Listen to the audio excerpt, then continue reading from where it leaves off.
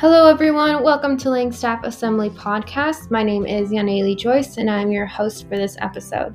Thank you for joining us today. We hope that this message encourages you and that it draws you near to God.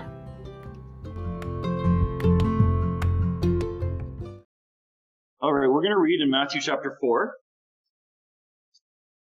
So you can all see and hear me okay online. And we're going to read a bit about our great high priest and how wonderful it is to be able to call him that. What an amazing blessing it is. So, Matthew chapter 4, we'll just read the section, the temptations of our Lord.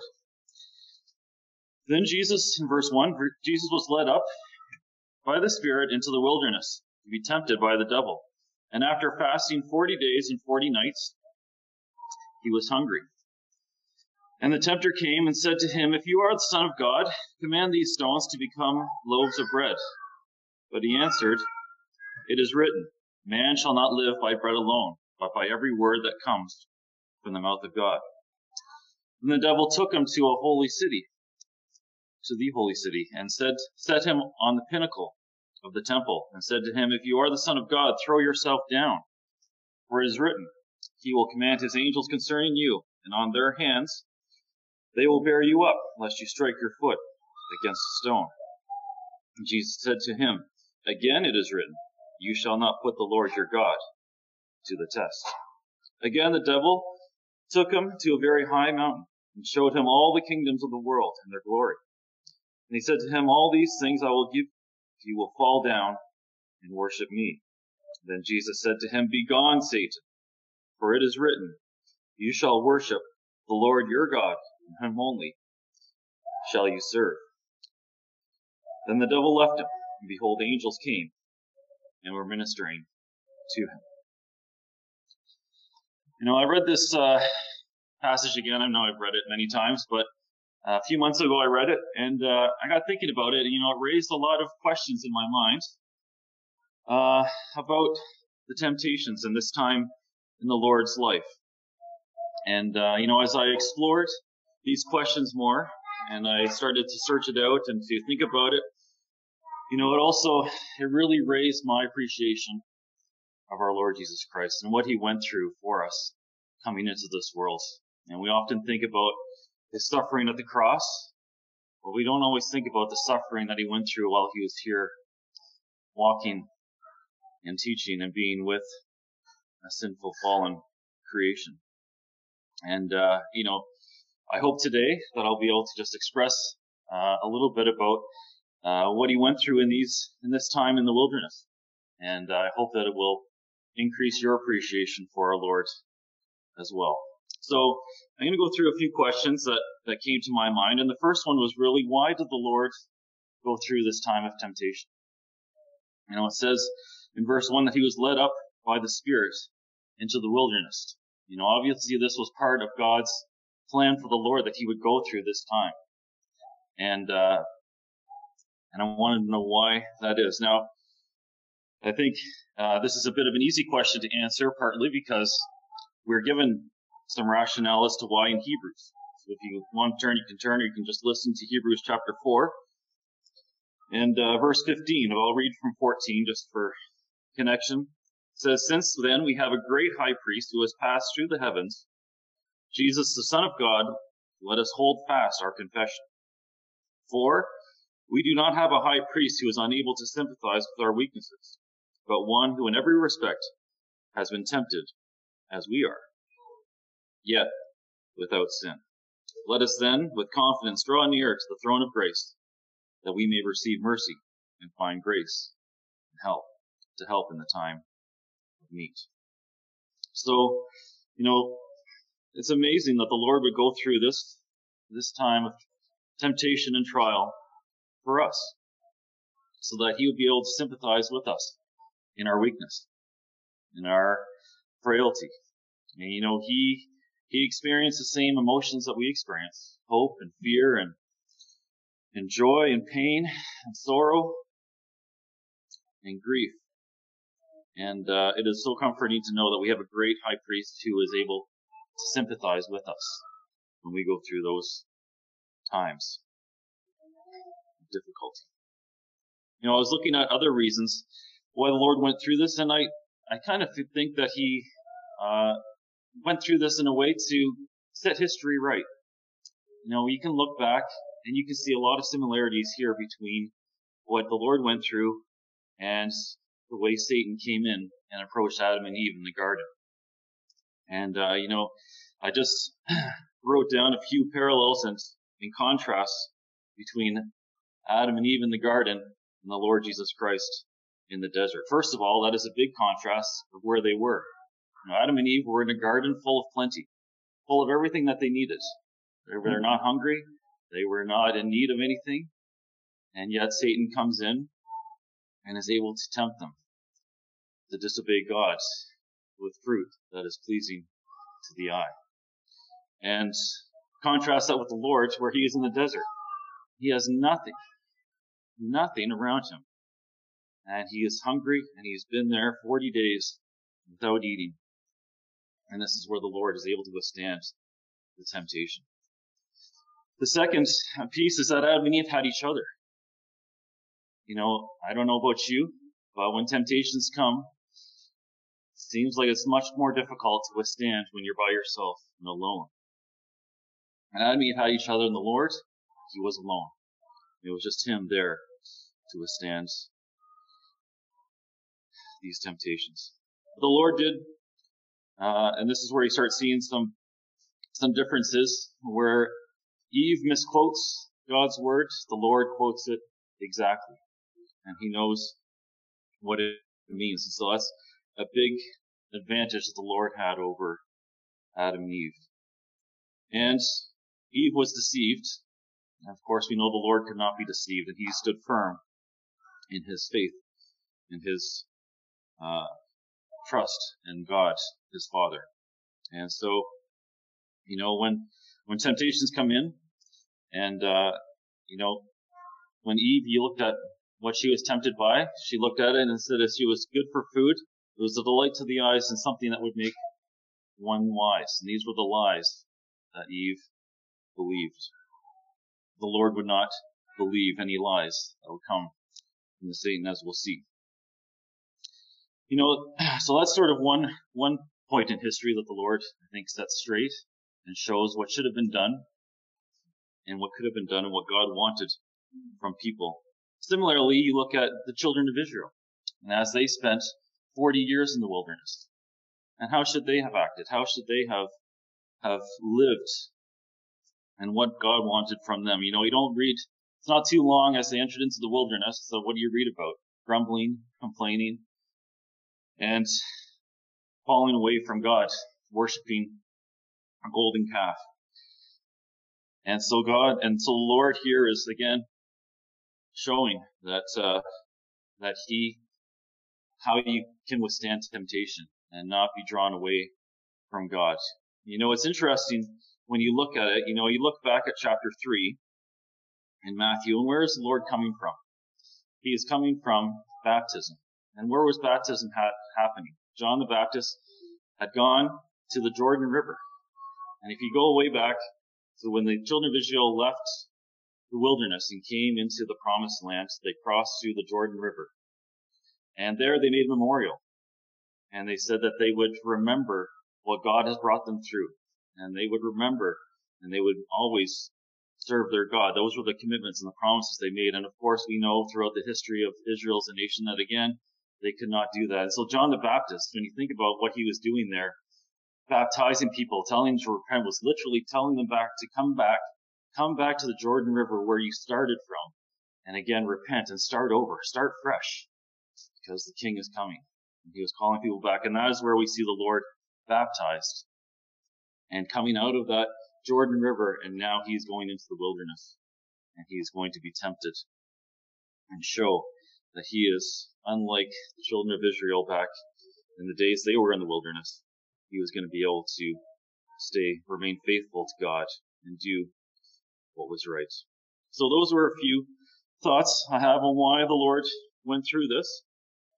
And now I want to look at these temptations. Why do you think Satan chose these temptations? It's kind of interesting when you sit back and think about these temptations that, Satan would have had a lot of time to think about how he was going to tempt the Lord here in the wilderness, and he landed on these three temptations. And I guess, first of all, what are temptations? When we read in James, it says that when we are lured and enticed by our own desire, then when it is conceived, it is full grown, it becomes and turns into sin. That is the idea behind temptation. It's something that we have a natural desire for, that Satan come in and tempt us with. I don't know, you younger ones, this might be someone online today as well, but I don't know if you've recently watched the Lion King, but there's a great example of this in that movie.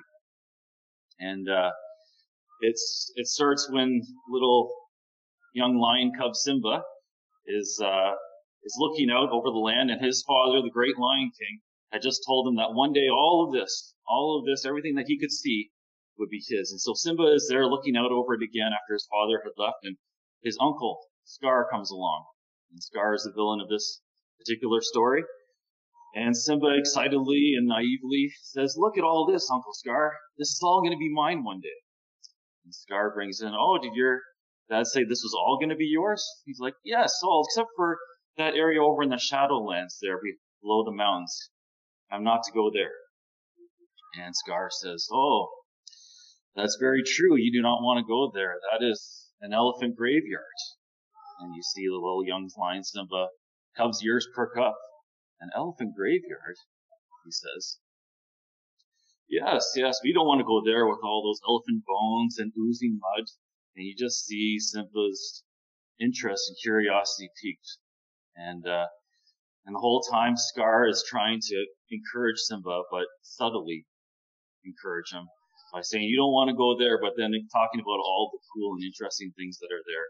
And sure enough, it's enough for Simba to go on and go out that day and explore this elephant graveyard. And of course, he gets into all kinds of trouble, and his father has to come and rescue him and save him from that situation. And that is a great example of how temptations work. It looks like something that appeals to our inner desires, but quickly it turns out that we are in a very bad situation and we need to be rescued. And so we should be on the lookout for those things, and we should try to avoid them. And as we see what the Lord has done here in this passage. And so that's a little thought about temptation. So let's look with that in mind of what Satan tries to tempt the Lord with. So in verse 3, the tempter came and said to him, "If you are the Son of God, command these stones to become loaves of bread." First of all, I just want to point out the little subtle doubt that I think Satan tries to plant here, even with the Lord. It's that word "if." And I know some think that could mean since you are the Son of God, but I'm not so sure. I kind of think it's really Satan is pointing a little bit of doubt to say, "If you are the Son of God." And there's a couple of reasons I think that. When you think back, look at the end of chapter 3. What is the last thing the Lord hears from God his Father? "This is my beloved Son, in whom I am well pleased." And then 40 days go by of not eating, no food in the wilderness, and we find the Lord here. And I think Satan tries to use this opportunity to say, did God really say you were his son? Did that really happen? Think back to Adam and Eve, right? This is kind of Satan's MO here. What does he say to Eve when he comes into the garden? Did God really say you should not eat of the fruit of the trees in the garden? Of course, he says, no, you can eat any of the trees, just not eat or touch that tree over there, the tree of the knowledge of good and evil. And I think he uses the same thing here. If you are the Son of God, subtly trying to sow that little seed of doubt into the Lord, to the Lord's mind. But then he goes on to say, "If you are, then turn these stones into bread." Now, what would have been so wrong with the Lord turning a few stones into bread? We all know that he could do it, right? He had the power to be able to do it. We saw he used 5 loaves of bread and fed 5,000 people with them. So what would have been so wrong about doing that right here and now? He was hungry. He hadn't eaten for many days. What would have been so wrong if the Lord had just turned a few? It wasn't like Satan was asking him, like we'll see later on, to do something in return for it. He just says, if you are the Son of God, command these stones to become loaves of bread. I kind of think that what Satan was trying to get to here was the Lord to take his dependence off of God and even depended on himself. Even though he was God, the Lord still depended on God his Father every day of his life. And the Lord brings this out, because he says that man shall not live by bread alone, but by every word that comes from the mouth of God. So our Lord was going to be committed and focused on depending on God's words to sustain him. That's what he was going to put his trust in and faith in each and every day. And he wasn't going to depart from that and do things for himself. He was going to wait on his Father and do and trust in his Father. So I think that's really the first temptation. And Satan was trying to get the Lord to stop depending on his Father and start doing things for himself. Temptation number 2. I don't know. This one to me is a bit of a head scratcher. You kind of all the things you can tempt the Lord to do, why bring him up to the top of the temple and say, cast yourself down? It's a strange one. But I kind of think there's a couple of angles that Satan was trying to use here. First of all, the Lord had just quoted back to him scripture in the first temptation. And so it's like, okay, you want to quote scripture to me? I can quote scripture to you too. And Satan tries to use scripture, but of course, use it in a way that was not intended. And so he quotes in Psalm 91, from Psalm 91, and he says, if you are the Son of God, again, if you are the Son of God, throw yourself down, for it's written, he will command his angels concerning you. On their hands they will bear you up, lest you strike your foot against a stone. But to willfully, throw yourself down into a place that would require some miraculous action from God above, that is not what is intended when God said these words back through David in the Psalms. It wasn't like you should recklessly just throw away your life and trust that God's going to rescue you. That's really what that is showing that you don't trust God. I think that again is what Satan is after here, is that if you really trust God, then prove it. Throw yourself down and prove that God can be trusted. And whenever you start to tell someone that you need them to prove something to you so that you can trust them, it kind of shows that you really don't trust them. You think about in business, if you want to go and buy a business, what's the first thing you're going to ask for? I'd like to see your financials before I decide whether I'm going to fully buy. And why do people do that? The owner of that business can say, no, trust me, everything is rock solid. We are, 100% legit. There's no issues here whatsoever. Yeah, I'm going to need to see your financials. It's much you're willing to invest into that business. You're not just going to take one person's word for what's there. You want to see it for yourself. Right? And so you need that because you don't have 100% trust in that person. And again, I think that's what Satan is after here, to try to get the Lord to prove. And that's how the Lord responds to this temptation. Again, it is written, you shall not put the Lord your God to the test. The Lord sees right through what Satan's trying to do. And he knows, no, you don't put the Lord your God to the test. You put your trust in the Lord your God, and he will sustain you. And he will be there for you. So I think that is the idea behind temptation number 2. I also kind of wonder, and this kind of leads into the third one. Is Satan trying to get the Lord to reveal himself before his time? And I wonder if Satan knows kind of where the Lord is going at some point, and he's trying to give him an alternate pathway. And you kind of see that definitely in the next temptation. But it's kind of like if the Lord were to throw himself down, I think that would have been a visible sign. And if angels had come and lifted him up, I think people would have seen that at the temple. I think people in Jerusalem would have seen the Lord throwing himself down and be lifted up by angels. And it would have been a way for the Lord to reveal who he really was to the people, but it was not his time. It was not keeping with what the scriptures say. You know, you read this again later on when the Lord is in the garden, and you know, Peter takes out a sword and cuts off the ear of the servant, the high priest, in defense of the Lord. And the Lord says this, the Lord says he could have appealed to his Father to call 12 legions of angels to his side, but how then would the scriptures be fulfilled? I think the Lord was committed to ensuring that the scriptures were going to be fulfilled through him in every way. And for him to reveal himself at this point, the scriptures were not been fulfilled. And so I think that's another aspect to this. And so then that leads us to the third temptation. And it says this, that the devil again takes him to a very high mountain this time and shows him all the kingdoms of the world and their glory. And he said to him, all these things I will give you if you will fall down and worship me. And, you know, I'm not entirely sure if all the kingdoms of the world were Satan's to give to the Lord anyway, but, you know, I think what Satan's doing here is offering the Lord an easier path.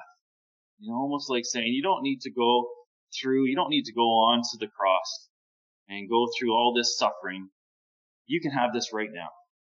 And sometimes that's a lot like temptations we have today. Like there's a shortcut way that you can take that you can get what you want right now. And I can give it to you. All you have to do is bow down and worship me.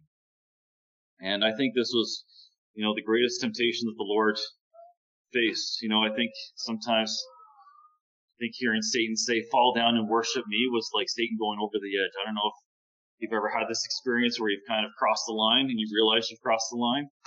I remember growing up with an older brother who was 6 years older than me, and I'd be really angry. I remember particularly one time we were really angry with each other, and I had this like plastic battery charger thing, and I just like threw it as hard as I could right in the side of his head, and it like fell all apart. And the look he gave me was just one of like, okay, I know I've done wrong. I'm out. I'm gonna run away now, and I've crossed the line. And I wonder if Satan didn't get a similar look like that from the Lord when he said this. And the Lord, you know, replies to him. You know, we read this like, "Begone, Satan, for it is written, you shall not worship the Lord." I don't think it was that. I don't know, maybe this is me dramatizing this too much, but I think it's, "Begone, Satan! You shall worship the Lord your God, and him only shall you serve." I can just see the fire in the Lord's eyes as Satan would have the audacity to tempt him to bow down and worship him. And the Lord tells him to be gone. And what an amazing thing. Almost like, you wonder if it's like the last ounce of strength that the Lord has after 40 days of not eating and being tempted through these things. And, you know, throughout the rest of the Lord's life, you know, it's interesting just to go through and kind of read of the different times when the Lord was given an opportunity to take a different path than going to the cross. You know, there's times when people wanted to lift him up as king, and he would walk through their midst. It was not his time. There were times when they wanted to throw him off a cliff, and he would walk through their midst. That was not the death he was going to go through. And there was time when he would set his face towards Jerusalem and say that he was going to go there, and he knew what awaited him, and he was going to go to the cross. The scriptures would be fulfilled. So, you know, I hope that helps.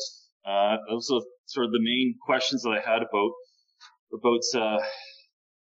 these temptations and why Satan chose these ones. First of all, you know, stones to bread.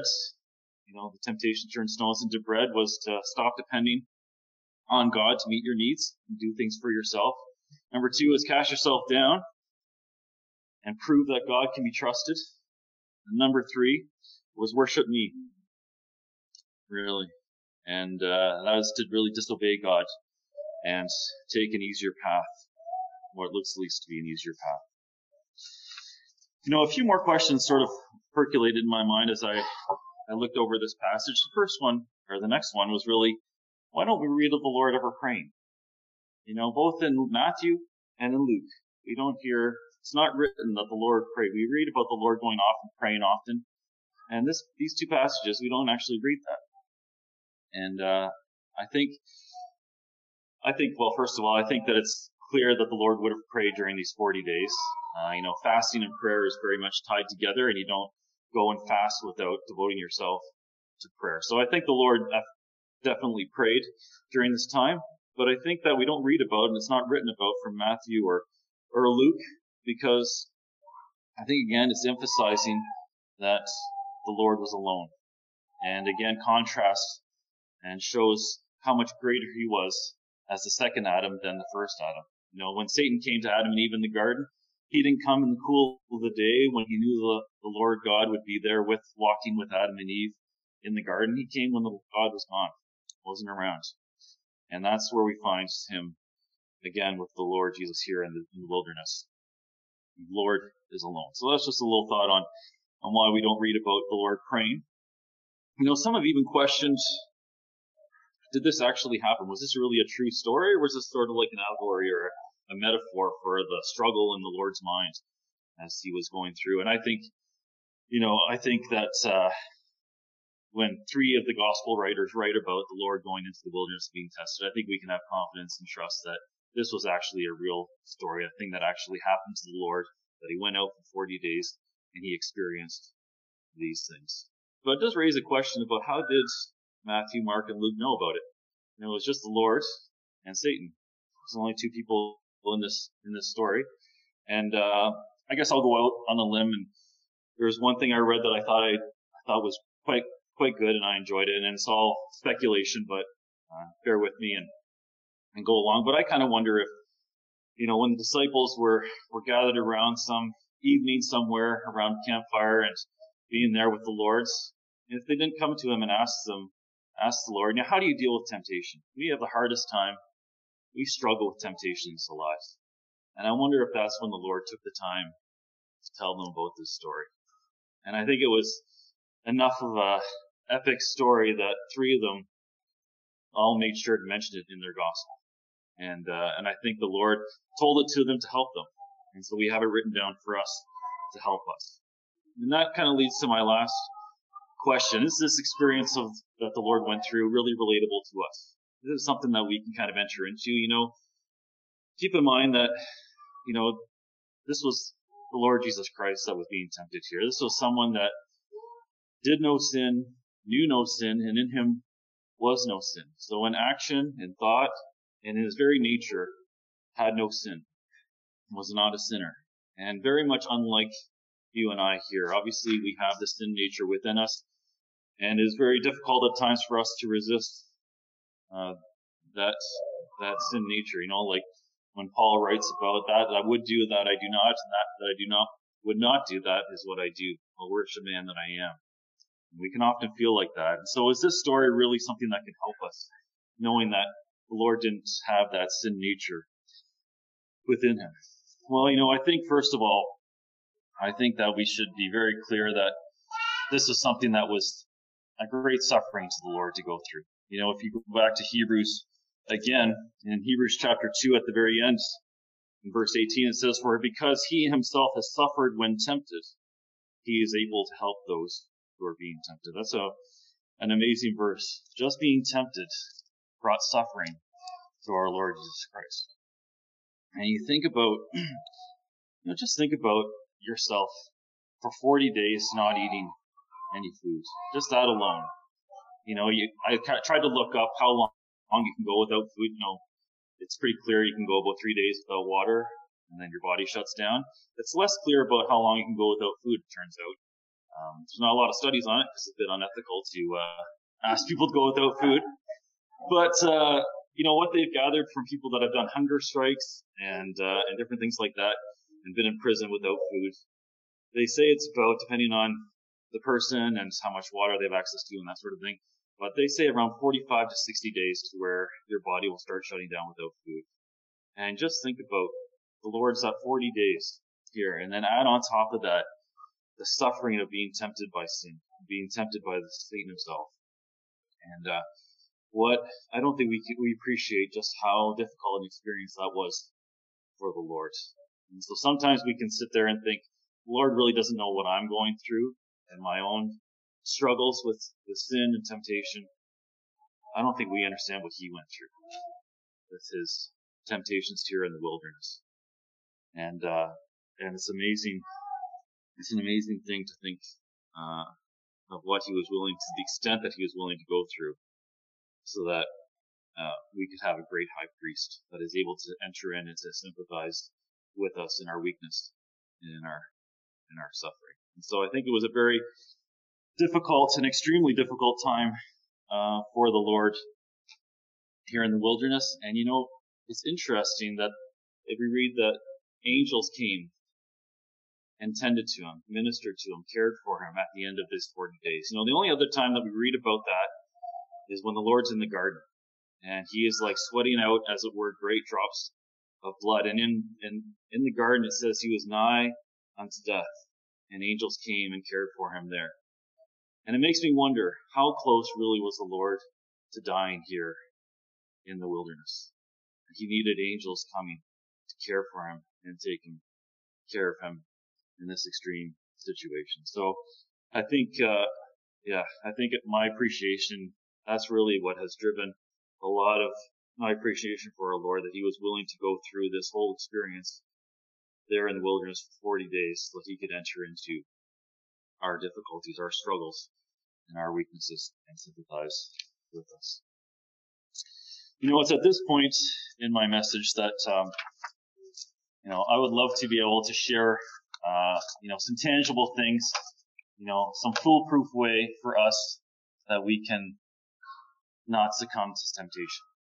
Give you 3 steps to do these things and you'll never give in to temptation.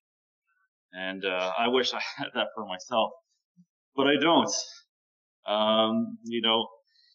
I think we can all look into this section. I think we should look into this story and take out things for ourselves. And I'll give you a hint. Knowing Scripture seems to be very, very, very important, and having it there with us. It's great to know that we have a great high priest who is with us, and we can be encouraged and comforted with that. But it's going to be a struggle. I think no matter what you do, no matter who you are, it's going to be a struggle at times to resist temptation. And so we can all pray for each other that we will not be tempted and fall away from the way the Lord has directed us to go. But I want to leave you with another kind of encouragement. And I think it's important for us to not give up, not just sort of throw up our hands and say, you know what, I can't do it. I can't follow along. I can't be the way the Lord was. It's just, I'm not even going to try. I think it's important for us to continue to strive towards being like our Lord. And, I'll say it first that, before I get into a little example that I heard about this week from the Olympics, and I don't want to sort of equate people's struggles in an athletic competition with our struggles in our Christian life, but I think there is something really great that I've been encouraged by and inspired by as I watched an Olympic athlete fall. And, we don't want to ever fall in our Christian life, because it hurts. And sometimes it can hurt a lot when we fall. But there will be times when we will fall down in our Christian lives. And it's sometimes a question of what do we do when we do fall. And thankfully we have a wonderful, great high priest. But I wanted to read and tell you about this Olympic athlete. Her name was Justine Dufour-Lapointe. I don't know if any of you saw her. I think it was last weekend. She was a mogulist for Canada, and was one of the top mogulists in the world. And moguls is where you go down and, I don't know how anybody has any knees left after this sport, but you go through the little bumps in the ski hill on a pretty steep angle, and there's a couple of jumps that you got to do. You do flips and spins and all these things that I would break my neck trying to do. But this young woman, Justine, was top of the world and expected to finish in the medals, if not getting gold. And she goes down her last run for the gold and gets to the first jump and does great flips, lands it, but she lands it a little bit too far to the left of where she should have. And instead of hitting the side of the next mogul, the next bump of snow, she hits it almost head on and completely crashes out and just lands hard. And you can tell when it hurts. And it looked like it hurt when she went down. And, she laid down there and the announcers were like, I'm not sure if she's getting up. I'm not sure what's happening. But a few seconds go by and she begins to pull herself up and she begins to put her skis back on. And she asks for someone to help her get her pole down from wherever it was way up the hill. And they bring a pole to her and she gets on and she goes and she finishes her race. And she goes down the rest of the moguls, hits the second jump, does a backflip, which apparently is pretty, not that exciting, but it looks pretty exciting to me still. But still managed to do a backflip and go down the rest of the hill and gets to the bottom and finishes off her race. And later on, I was really impressed by what she had to say. And I'll just leave you with this. She said when she was asked, like, why did you finish the race? And she said, I had to finish this Olympic dream on my 2 feet and make sure everyone who is going to watch tonight knows that over the bad days like this, the only thing that is important is to never give up. Never give up, she said. She goes on to say, today, not giving up was my only choice. To stay up and keep skiing, though it was painful. Life is not always so easy. But I just want to make sure everyone at home knows that I never gave up. I fight those past 4 years so hard to give you that Justine, who is willing to take a risk and ski with fire and dignity. That's the only thing I did tonight. I fight. I never give up. And I think, just encouragement to us to continue on. If we fall down, continue on. The Lord is there. He is faithful and just to forgive us. If we confess our sins, He is faithful and just to forgive us our sin. He is with us, and we can trust Him. We can do our best to not fall, but if we do, we can continue on in our Christian walk and keep going and trust in Him. And we have something that's far greater than to rely on than our training, than doing Olympic training and all these moguls. She must have done this probably thousands of times over the last 4 years. These kinds of runs, we have something far greater than that to rely on, and that is our Lord Jesus Christ. And we can rely on Him.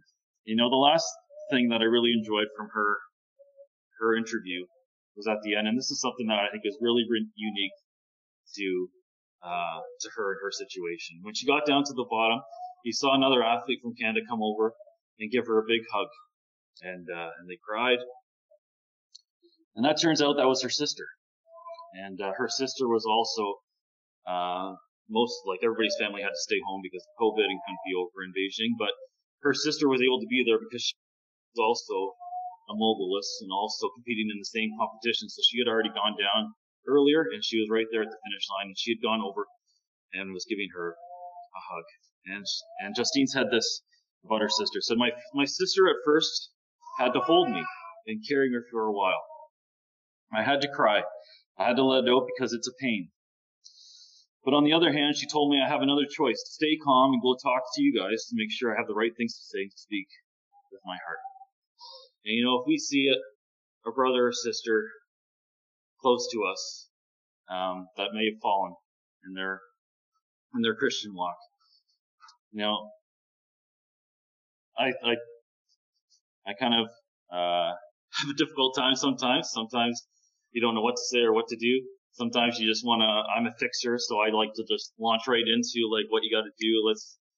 And sometimes someone just needs to be held and need to be carried for a while.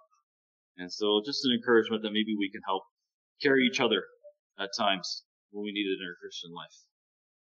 And then, that's what I got out of this, that her sister was wise enough to hold her and carry her for a while, but also to give her some advice on how to move forward. And so she was able to accept it for that. So just a little bit of encouragement, a little inspiration from Justine, and as an Olympic athlete who fell and who was able to continue on and keep going. And you know what? I've watched the Olympics for many years now, and you quickly forget who wins what medal, but oftentimes it's stories like this that stay with you and you remember for a long time. So I hope that my little talk this morning will help increase, first of all, your appreciation of what our Lord went through for us, and really encourage you and that you can have confidence that He is still there with you and that He is there for you as our great high priest, and that we can be encouraged to continue on in our Christian walk and help each other in our Christians and in their walk as well. Hey, thank you so much for listening. What a privilege it was to share God's word with you today. We pray that you were fed, strengthened, and more equipped to run the race with perseverance. To listen to more podcasts like this, make sure to subscribe. For more content from Langstaff and to connect with us, go to langstaffassembly.com. Have a blessed day, and we'll see you next time.